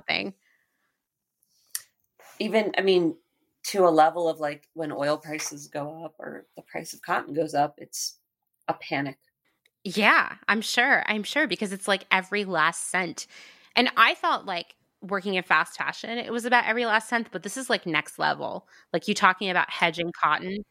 It's less than a cent. So it's, you know, you go to the fourth or the fifth decimal on some things. That is insane. Maybe third. Oh. Third and fourth. Maybe not fifth, but. So the other thing that you pointed out too is that like, I mean, it's kind of like kids' clothes are this like environmental nightmare because, you know, they're frequently synthetic, so kids don't catch on fire as fast, and they have all of these nonsense wasteful trims that are there just to like make sure they don't look like pajamas. So lots of plastic stuff thrown on, right? And then you pointed out something that like I had totally forgotten about that applies to almost every line of kids' clothing out there, how they all come on those dumb plastic hangers. Tiny hangers. They all do, right? It's not just my recollection. No, they all do. I mean, I think like if it's a really high-end clothing, I mean, I that's a foreign world to me. I don't even know, but all the little kids' clothes, it's always like, do you want to keep the hanger? They would ship on the hanger specifically. Yeah. Because the store doesn't want to deal with the hangers either. So you like have to take the hanger with you when you buy it. Ugh. It's like pass the burden on to the consumer. And I don't know who's hanging up little tiny like kids. Oh, it's so bizarre. Legging pants and like little tiny kids t-shirts. And the other thing about kids' clothes that also drives me crazy, and I always think of, which I think this company doesn't exist anymore, Gymboree, RIP, being this obsession of the head to toe look so that your kid's grandma or aunt or your friend can go to Gymboree and not only buy them the dress, the leggings, the little jacket, the undershirt, but also the socks, the shoes, the headband, the sunglasses, the little purse, right? They're like $150 in on all these tiny clothes. And it's just so wasteful. It's so wasteful. All the accessories, Yeah, it's insane. It's so, so frustrating. Even dress clothes. I mean, we would have to get really, dressed up for, I don't know, family things or some certain holidays with like tights or like pantyhose, like dress shoes that you wore once a year because they didn't fit anyway. And that was just, for special occasions. But then, all of the other buying like a complete outfit. Yeah. For each thing. Like you didn't wear, like everything had to be worn together. And then you'd wear the next thing that was all of it together. I mean, think about your dress shoes when you were a little kid. You'd wear them like twice, like your like church or special event shoes. You wore them like twice and they didn't fit you anymore. And they were like brand new. Good business to be. Yeah. Yeah, it is. It is. It's like, it's like funny now when you reach adulthood and you're like, oh my God, I've had the same shoes for like 20 years or something, got them in high school or something. But like when you're a kid, things are in and out of your life so fast because you're growing, My feet, I had big feet when I was a little kid. So that was awkward too, because since I had big feet, I was wearing like women's shoes and like, probably in middle school. So I know your pain. I remember in third grade, even though I was the smallest kid in class, because we'd have to line up by height to get our photos, like our school pictures taken. The only person by height? Yeah, for some reason. I don't know. So I'd be the last because I was the smallest. There was one year that there was a person in my class who had dwarfism. And so that person was smaller than me, but like barely, actually. And nonetheless, in third grade, I remember I could start wearing a woman's size 5 shoe. Which is so tiny. I know, but I mean, like, my feet by junior high were like full size, big size women's feet, and I was like so really being able to buy the 5 was like a big deal. But then I was wearing like little kids' clothes still. So I know the pain of the big feet, and you're wearing like the grown up lady shoes to school. Mm-hmm. But a thick heel, like a good square heel. Just wearing a pump to class. But I mean, it's just like, I think when I think about kids' clothes, more than anything, kids' clothes, there are way more of them in the world than there are kids. They're barely worn. It's like there needs to be more opportunity for resale. But I think that what makes it a problem or just not worth it for anyone to get into is that these clothes are so cheap in the first place that, like, how are you going to resell a pair of leggings that got worn once that cost $5? What are you going to sell them for that's going to make it worth your time? Like, there's just no way to make the dollars and cents work, because I don't know how the industry that's making them brand new is making it work in the first place. You know what I mean? Yeah. Like, I think that's why there isn't like a Poshmark of children's clothing. Oh. Because, like, how do you make it work? Interesting. I know you can get kids' clothes from ThredUp. I'm looking at it right now, and it's like girls must-haves under $10. Girls new with tags from $6. Like, this is what we're looking at here. And so the only way you can make a lot of money off of selling used kids' clothes is to sell a shit ton of them. Basically, like, your average person is going to sell it at a yard sale for 50 cents a piece, or maybe take it to the consignment shop. And so I feel like that's how so many kids' clothes end up not being reworn, basically. It's just like, how do you make it make sense? Because people want used clothes to be cheaper than new clothes. Yeah, what do you do with a $5 t-shirt? Yeah, but suddenly it's $2. Well, is it worth your time to take a photo of that t-shirt, list it on the site, and then take it to the post office? Like, no, right? So I don't know what the solution is there. As a person who, when I had a small child, I didn't have any friends with small children. I couldn't do hand-me-downs with anyone, Like, I would just donate all of Dylan's clothes to the women's shelter. I mean, there was nothing else to do with it, right? I'm sure that there are companies doing some better things. Hopefully there are mainstream ones. Yes. With maybe more natural dyes and less chemicals. Mm-hmm. I don't know that those are actually accessible to most people. But that's the problem. And I would be interested to hear what listeners have to say. But I started looking around at this stuff, and when I got to a place where I was like, oh, these clothes are like gender neutral, and they seem like they're going to last a long time, and they can fit them for, extended period of time, and, they're not coated in chemicals and all that, they're really expensive. And, like, kind of full circle to where we began the conversation, kids wear their clothes for such a short period of time. It's really hard to be okay spending $40 or $60 on a t-shirt for them. That's crazy. So it's like, what do you do then? Unless you're going to have a bunch of kids and they're all going to do hand-me-downs. Then it makes sense. But I also just don't feel like, for the most of us, like, with the state of the world right now, that we're really envisioning having a whole army of children. I feel like, agreed. I feel like maybe it's just where I grew up, because there definitely were like a lot of kids consignment shops. Mm-hmm. And you don't see a ton of consignment shops anymore. Maybe you see vintage stores, but they don't always say they're consignment shops. There are some, like, there's that one chain. I can't even think of the name of it right now, but it's like a franchise chain, like Once Upon a Child or something. Okay. And I've totally bought stuff there in the past. But I feel like there are not as many consignment shops for kids' clothes as there used to be, because new clothes are so cheap for kids. How do you compete? Like, if you're going to go buy a t-shirt for $4.99, you want it to be brand new then, right? Why not? Well, it's more work. It's so much easier, to grab a t-shirt where you're getting groceries or... Exactly.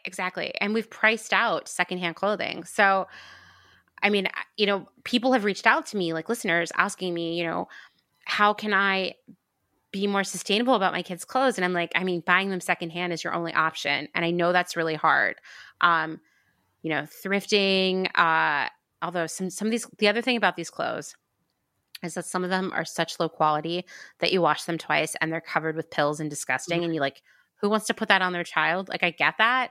So I don't have an easy answer here, unfortunately. I think it's like to probably join some Buy Nothing groups on Facebook. And I also belong to a bunch of yard sale groups on Facebook where people are selling like whole lots of kids' clothes all the time that are literally barely worn. Sharing with your friends, passing clothes back and forth.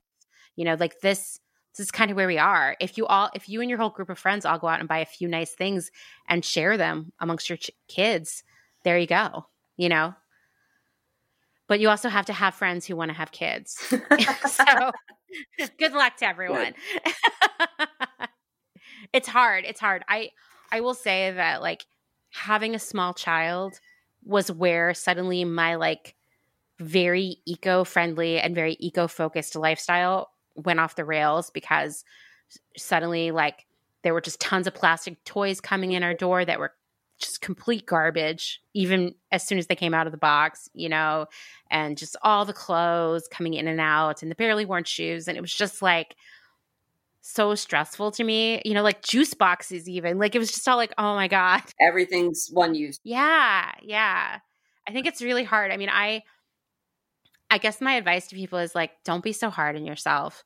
You got to make the best with the hand you're dealt right now, you know? Being a parent is really hard anyway. Just if it's the clothing, at the very least, donate it to the right place if you don't get a lot of wear out of it. If you can wash it, I don't have kids, but I guess if you can wash a diaper, you can wash anything else, right? I will say, like right now, when the whole world is falling apart, I belong to, like I said, several Buy Nothing groups out here in Lancaster County even, and there are a lot of people who are really extra super struggling financially right now, who are literally like, does anyone have any kids' clothes in this size? There's so many. I know. I would urge you to join groups like that, and you are going to make someone's life so much easier by giving them some clothes. I guess that's all I have to say. Do you have any parting thoughts here, Celicia? Just, read the labels. I learned a lot today. Well, that's the end of this interview then, I guess. Thank you so much, Celicia. Thank you.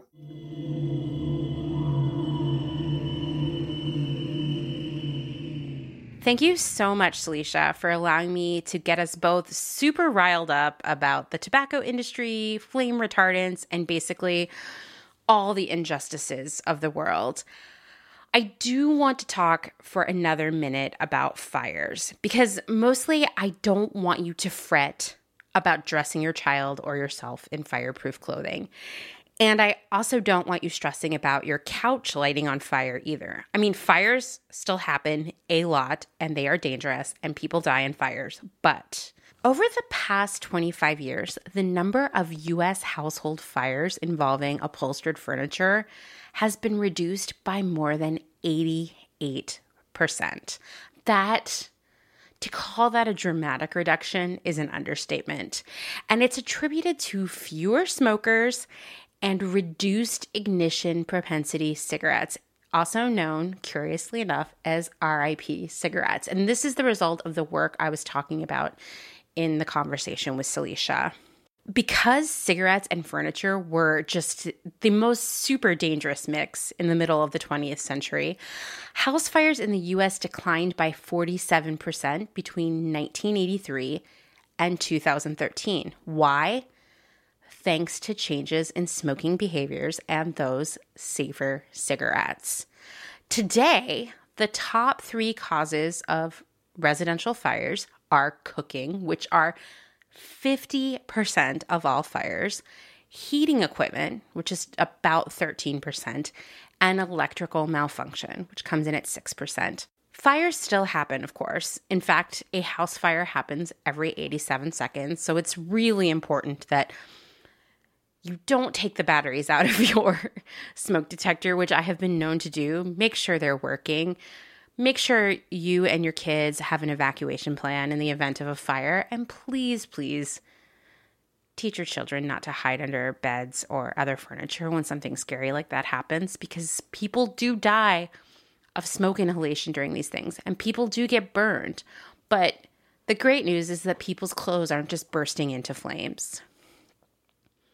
And now that you know that 50% of fires are caused by cooking, which was pretty shocking to me, to be honest, you should also know that Thanksgiving is the peak day of the whole year for cooking fires. Guess the other cooking holidays aren't as dangerous.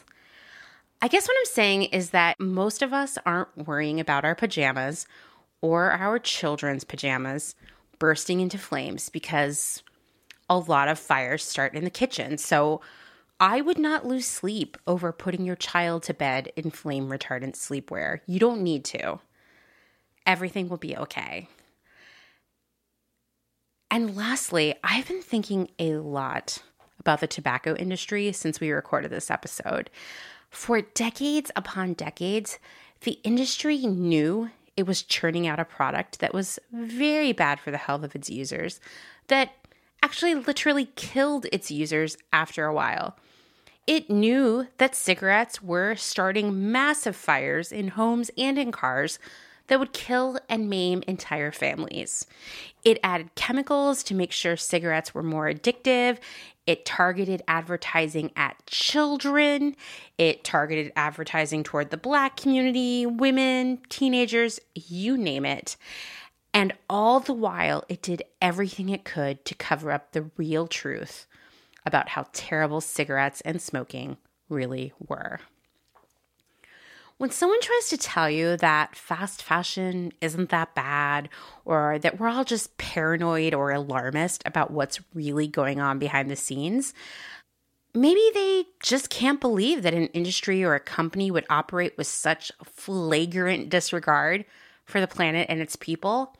Well, I would ask them if they have heard of the tobacco industry, because 40 or 50 years ago, if you had said that the tobacco industry was knowingly killing us while also trying to get us to buy as much product as possible until we couldn't buy it anymore, well, no one would have believed you. But right there, we have an incredible case study of an industry that was prioritizing profits far before ethics and human life. We can't stop fighting. We can't stop sharing our knowledge with everyone we know. And we can't give up on making a better future for ourselves and our children. Thanks for listening to another episode of Clotheshorse. Just a reminder that the Clotheshorse blog launches on 2/14, aka Valentine's Day. That's just 1 week away. We already have so many amazing submissions from all of you. Seriously, I'm so excited. But it's not too late for you to get involved because we're going to need new content constantly. So don't worry about being late to the party. If you're interested in contributing, please email me at amanda@clotheshorse.world. This is going to be like a showcase for our community. So we need the whole community involved, and I know that you have some special skill or story or idea or special area of knowledge that we all want to hear. So reach out. Please don't forget, if you like what you're hearing here at Clotheshorse, to rate and review on Apple Podcasts. And of course, tell your friends, because we're all influencers to the people around us. If you want to meet other Clotheshorse listeners, of course you do, join the Clothehorsing Around Facebook group, and I'll share a link in the show notes. If you're not sick of hearing my voice at this point, which who would be? Like I said, my cat Brenda gives my voice 10 out of 10. Please check out my other podcast, The Department, which I co-host with my friend Kim. We're in the midst of a pretty wild series about the 2000s. I don't know how long it's going to go on because every time we think we've outlined everything we need to discuss, like 10 more things pop up. In the next few episodes, we're going to be tackling the hipsters, and it's an intense process, so please check it out. Thanks, as always, to Justin Travis White for our music and audio support. Bye!